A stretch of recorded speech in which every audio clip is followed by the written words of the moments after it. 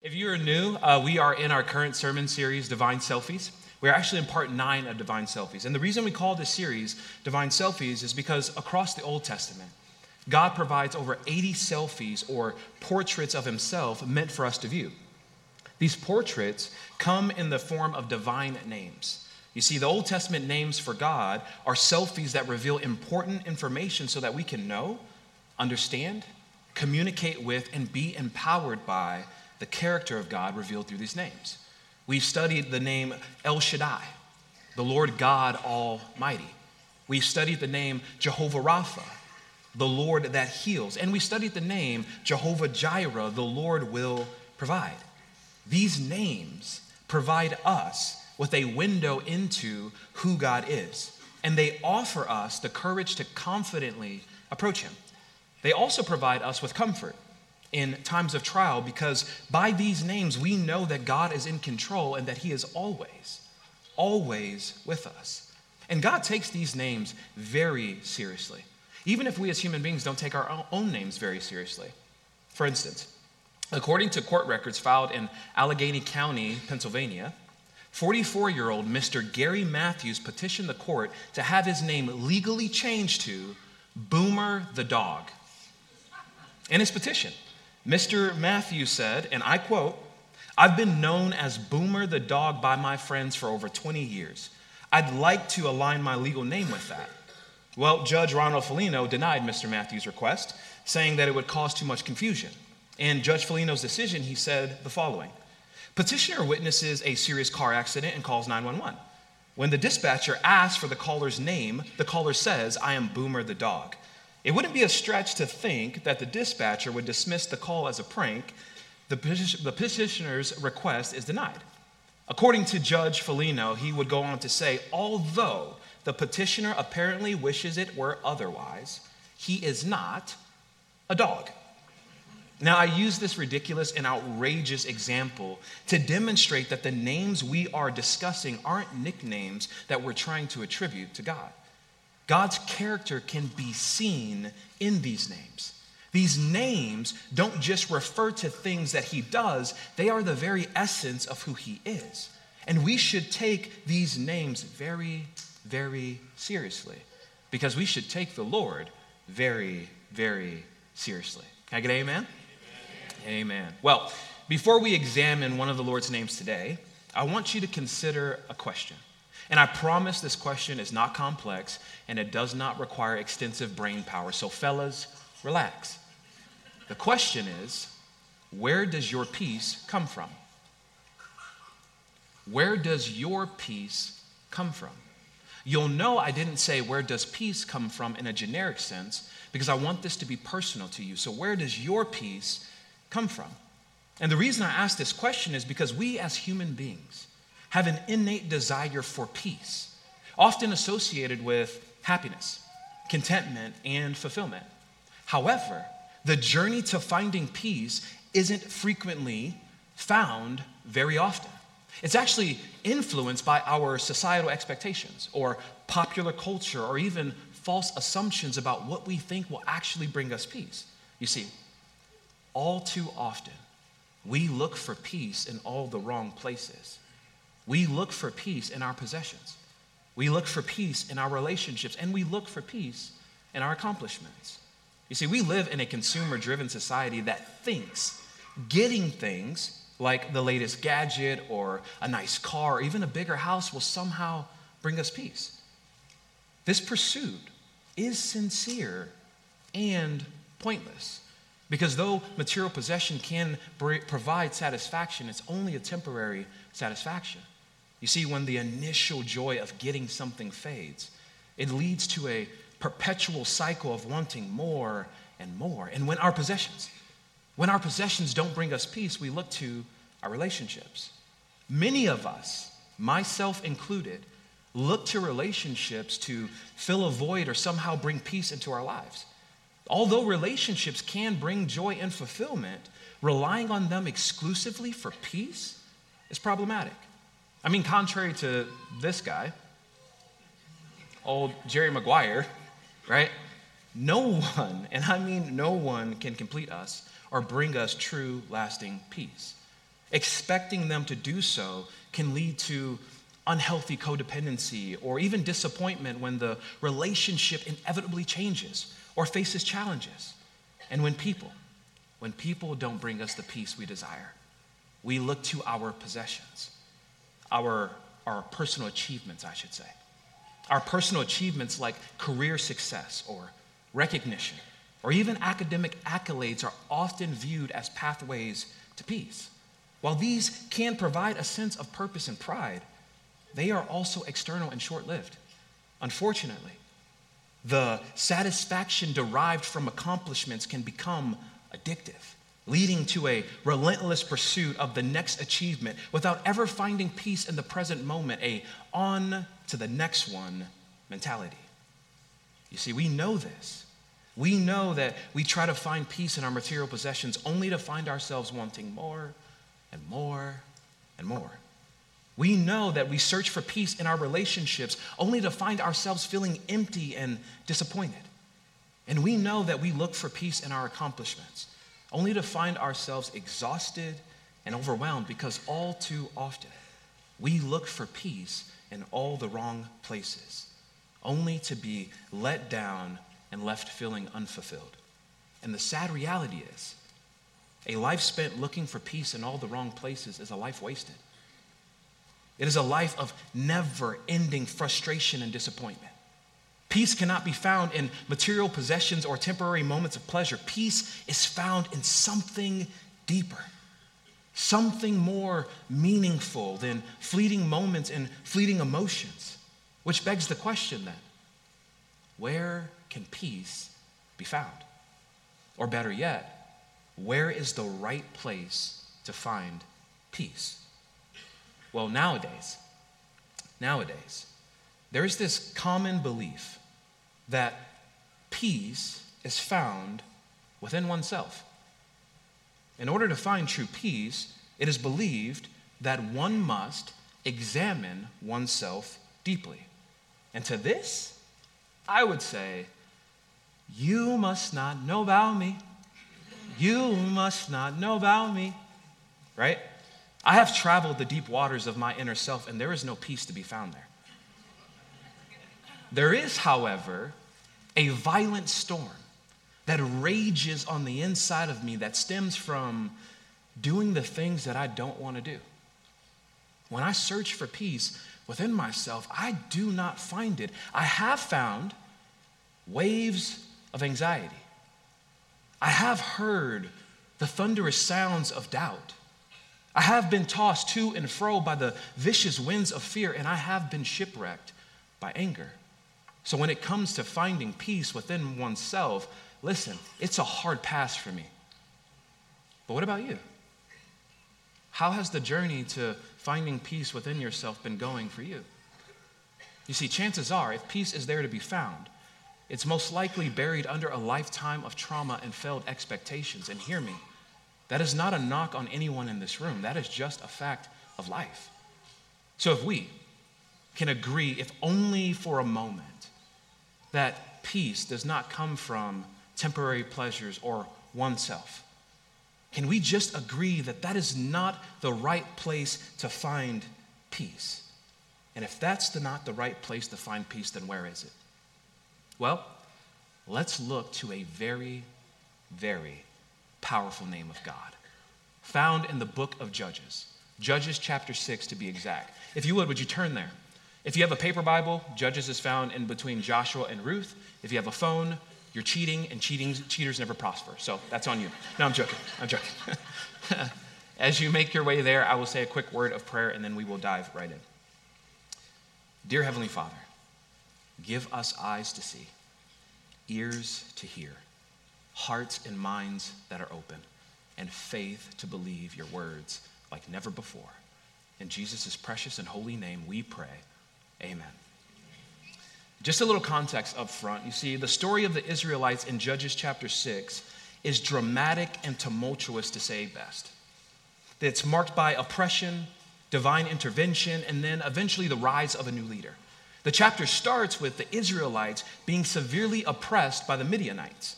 The Midianites, along with the Amalekites and other eastern peoples, invade the land. They invade the land that God had promised to the Israelites. And they begin destroying crops and livestock, leaving the Israelites famished and in need. You see, evidently, you can arrive at the place that the Lord has for you and still have problems. In their distress, the Israelites cry out for the Lord. This cry is a response to their intense suffering. And God being God, sends a prophet to remind the Israelites about their unfaithfulness and how he delivered them from Egypt. In essence, God says, this is who you are and what you've done, and this is who I am and what I've done. It's like a balance sheet where each party adds up their contributions to the situation and is left with the bottom line. You see, the bottom line here is that the Israelites are in this situation because of their own disobedience. And this was common for Israel. In fact, the book of Judges is a cyclical book, meaning we see a pattern repeat itself over and over and over again. We see sin, followed by punishment, which leads to repentance, and then eventually deliverance, and then the cycle repeats. Sin, punishment, repentance, deliverance, repeat. Sin. We want the responsibility of being our own God. Punishment. Well, here are their consequences for wanting to be your own God. Repentance. I don't think we want to be our own God anymore. Deliverance. We are finally ready to follow the one true God. Repeat. Has God ever done anything for us? I can't seem to remember. You see, Israel had this weird knack for forgetting how the Lord had delivered them, and then subsequently falling right back into the very things that the Lord had delivered them from. Israel was in essence like every child ever born. I mean, there is no creature on this side of eternity that is more forgetful than a child. And I know the memory span of a goldfish, and I stand by my statement. Case in point. Here's a common conversation with a child. Parent, so you mean to tell me that you want to go outside with no shoes on? Child, yep. Parent, okay. But don't you remember what happened the last time you went outside with no shoes on? Child, nope. Okay, parent, let me remind you. You went outside with no shoes on. You got a sliver in your foot. Then you came back in the house crying as though your foot had been amputated. It took us 76 Paw Patrol Band-Aids to apparently stop the bleeding. And then you told me you would never, ever go outside without any shoes on ever again. Does that ring a bell? Child, Parent, have fun outside, right? We can laugh at this because it's true, but this is exactly how Israel acted. You see, in Judges chapter 6, the Israelites reflect our flawed and human nature. Forgetful, easily swayed by sin, and yet able to turn back and seek redemption. But in order for redemption to come, there has to be a deliverer first. So we pick up in verse 11. Then the angel of the Lord came and sat beneath the great tree at Ophrah, which belonged to Joash of the clan of Abiezer. Gideon, son of Joash, was threshing wheat at the bottom of a winepress to hide the grain from the Midianites. The angel of the Lord appeared to him and said, "Mighty hero, the Lord is with you." Okay, hold on. Mighty hero? Okay, pop quiz. Where do you thresh wheat? Don't worry. Correct answer, not in a wine press. You do not thresh wheat in a wine press. You press grapes in a wine press to get wine. Why is Gideon in a wine press? Because he's hiding from the Midianites. Listen, Gideon is the furthest thing from a mighty hero. But isn't that just like God? To see beyond what we see? Has anyone ever saw anything in you before you did? Maybe it was a teacher, a mentor, a spouse, a friend who saw an ability, a talent within you before you did. And then they showed it to you. When this happens, you are empowered to live out their expectations for you. When someone believes in you, you rise to a higher level. And the same could be said of Gideon, just not in this moment. Because Gideon has the audacity to reply with, "Sir, if the Lord is with us, why has all this happened to us? And where are all the miracles our ancestors told us about? Didn't they say the Lord brought us up out of Egypt? But now the Lord has abandoned us and handed us over to the Midianites?" Have you ever had questions like this? Have you ever felt this way about the Lord? You see, though Gideon was hiding in a winepress, scared and shaking, he at least had the self-awareness to be honest. Gideon wants to know, if God is for him, then where is he? If God is going to be his God, then why can't he find him? If he still does miracles, then why is there such a mess? Have you ever had questions like this?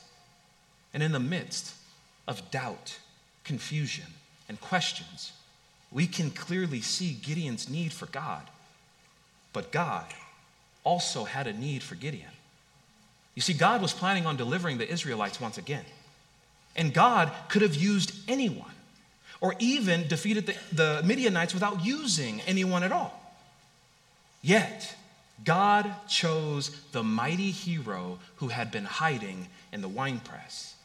And though Gideon would have all sorts of excuses as to why he was not a good fit for the job. I'm from the least tribe, and I'm the youngest in my family. Listen, ain't nothing wrong with being the baby of the family. I'm the baby of my family. I turned out just fine. I don't care what my sister got to say.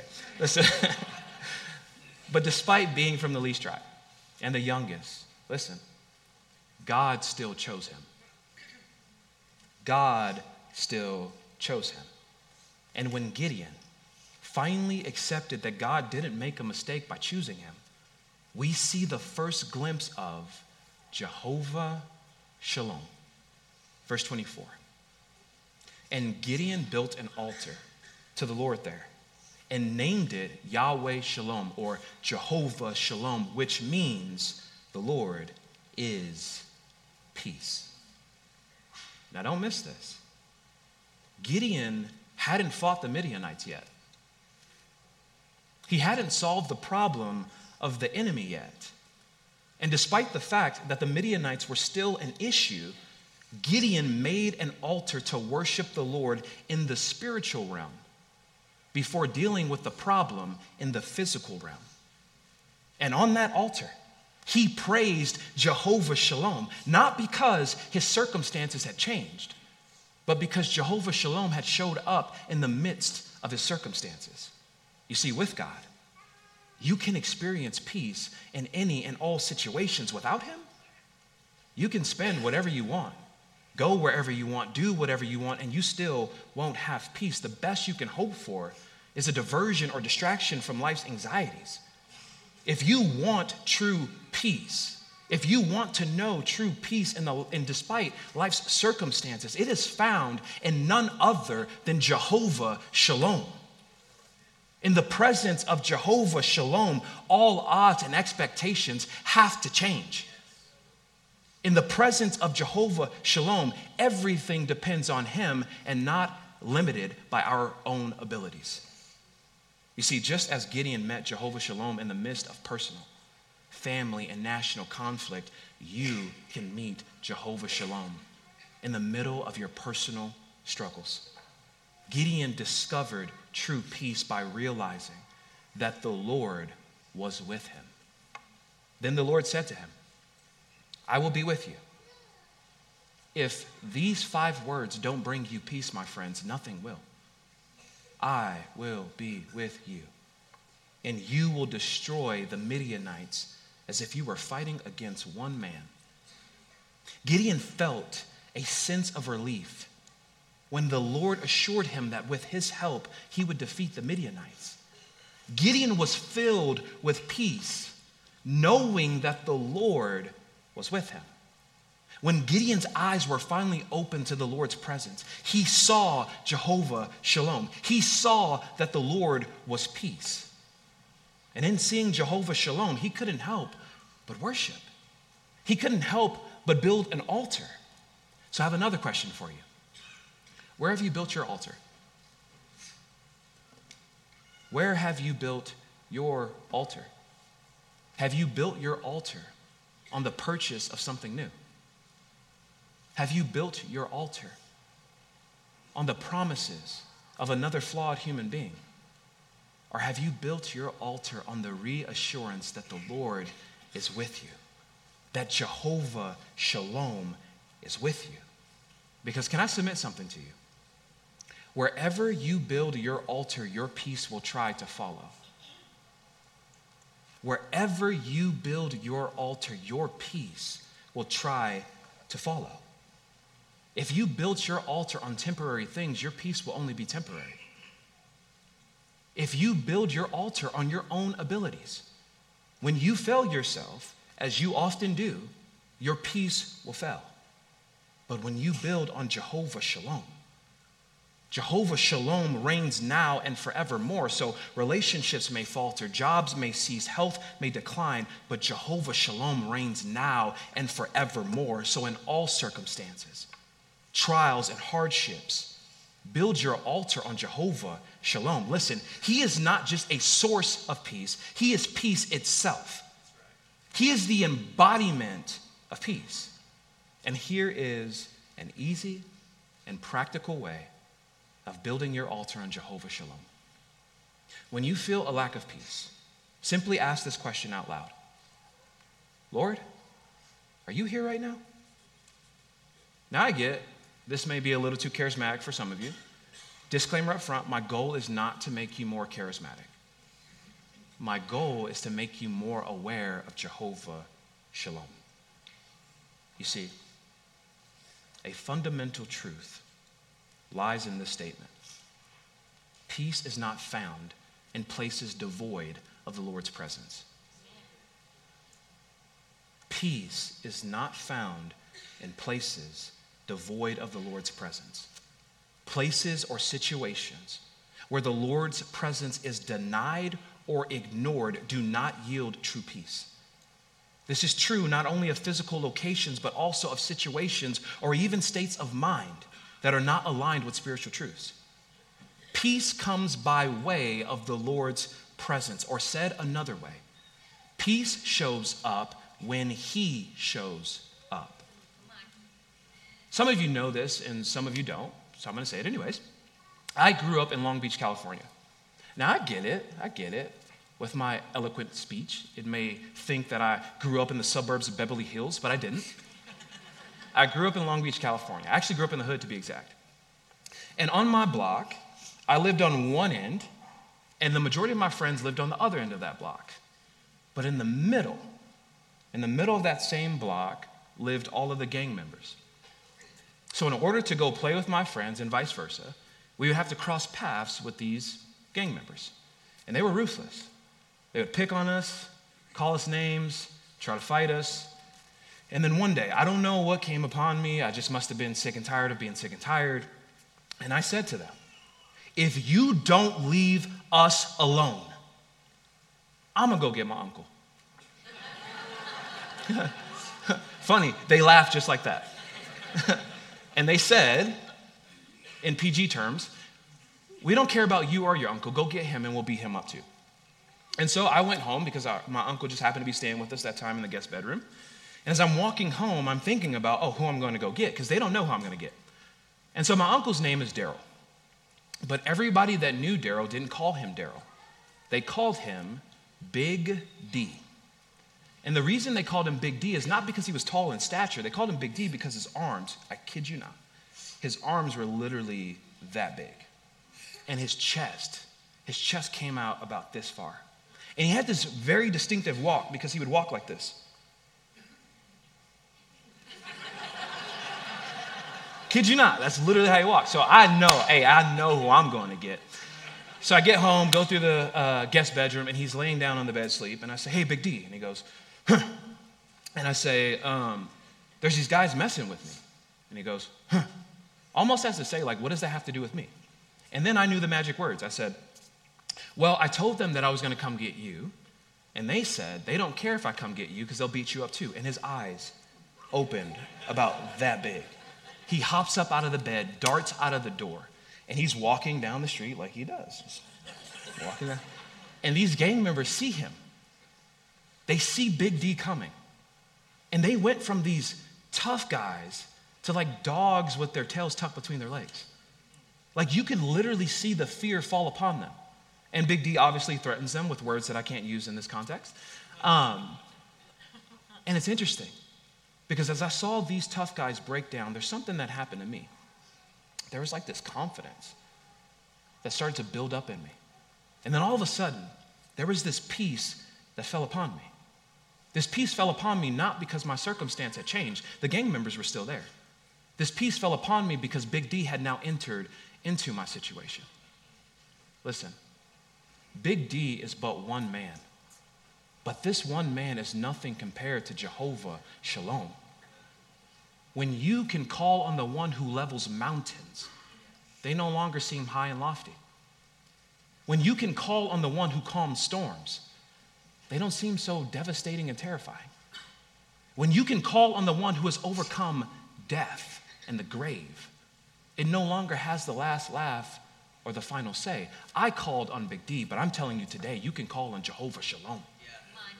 Because the Lord is peace. So when we ask the question, Lord, are you here right now?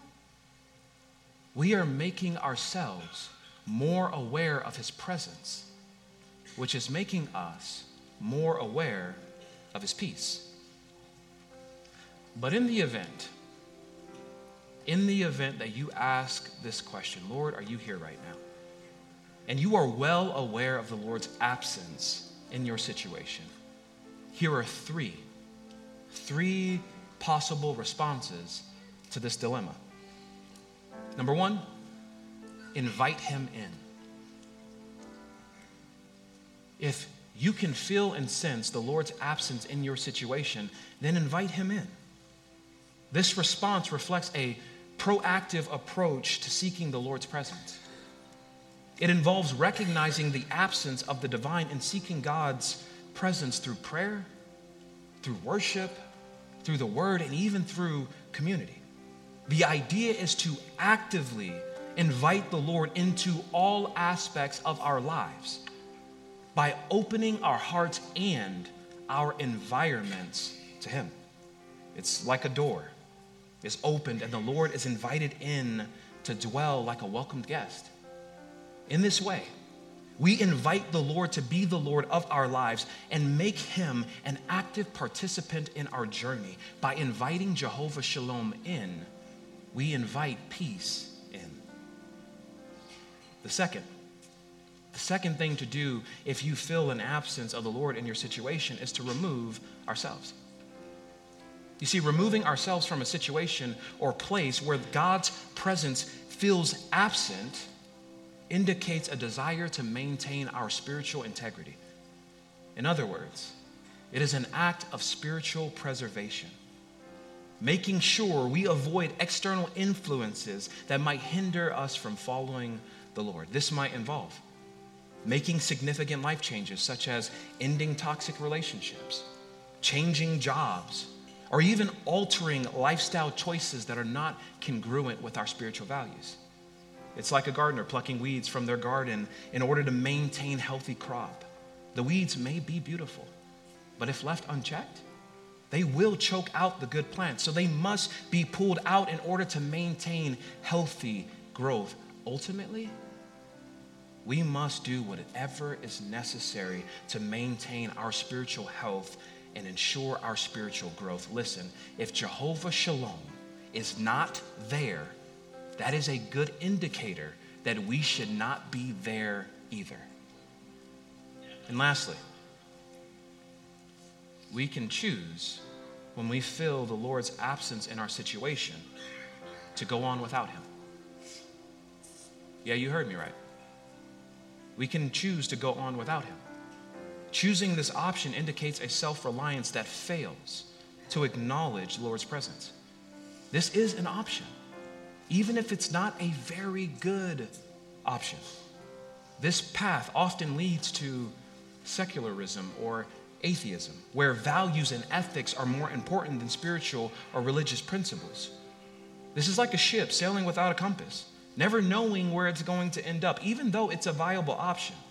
It will ultimately lead away from its true destination. If Jehovah Shalom does not go with us, we will never arrive at a place of true peace.